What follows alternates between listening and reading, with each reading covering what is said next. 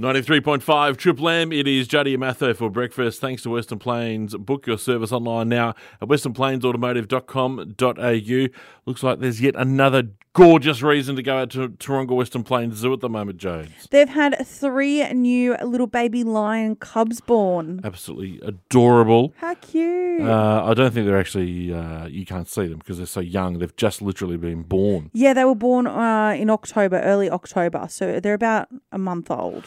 Wow. And they keep that under wraps, don't they? They do. Because we speak to the zoo all the time and they must be bursting and say, we've got cubs.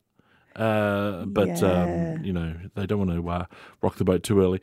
But hopefully we'll see them soon. I know, they're so cute. I was looking at a picture of them before. They're 5 kilos, which I think, for me personally, it's very heavy.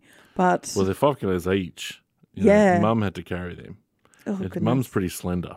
Yeah. You know what I mean? She's kept her figure too, which is lovely. She's doing well. She's doing very well.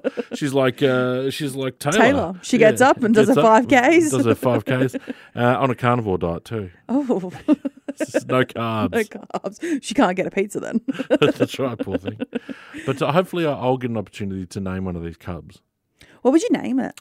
Probably Steve or something. Just like, so there's 2 beautiful African names and then just Steve. Steve. Mo.